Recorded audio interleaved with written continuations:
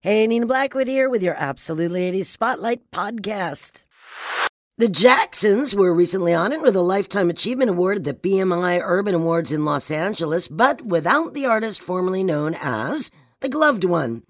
When asked by the Associated Press where Michael was, Marlon Jackson replied, "I don't know. I think he's in Egypt riding a camel or something."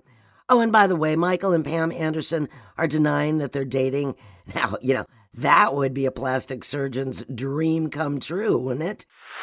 In case you haven't heard, U2 has pushed back their new studio album from its expected fall release to early 2009 as they continue to write and record, despite having about 30 to 40 songs already. Bono posted on U2.com, as a quote, "I thought a while back we might have the album wrapped up by now, but why come up above ground now if there's more priceless stuff to be found?"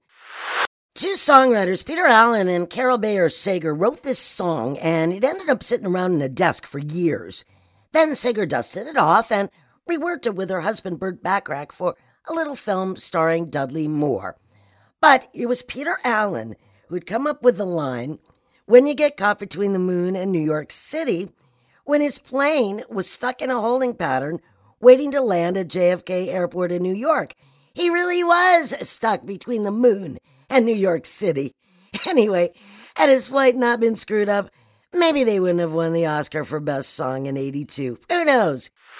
Don Johnson will resurface in two upcoming films, Disney's When in Rome and the comedy A Good Old-Fashioned Orgy. Wow, those sound like polar opposites, don't they? Well, anyway, our favorite sockless vice cop hasn't been seen in the studio since about 1996 Costner epic Tin Cup. But that's better than the charts where he hasn't been seen since 1986.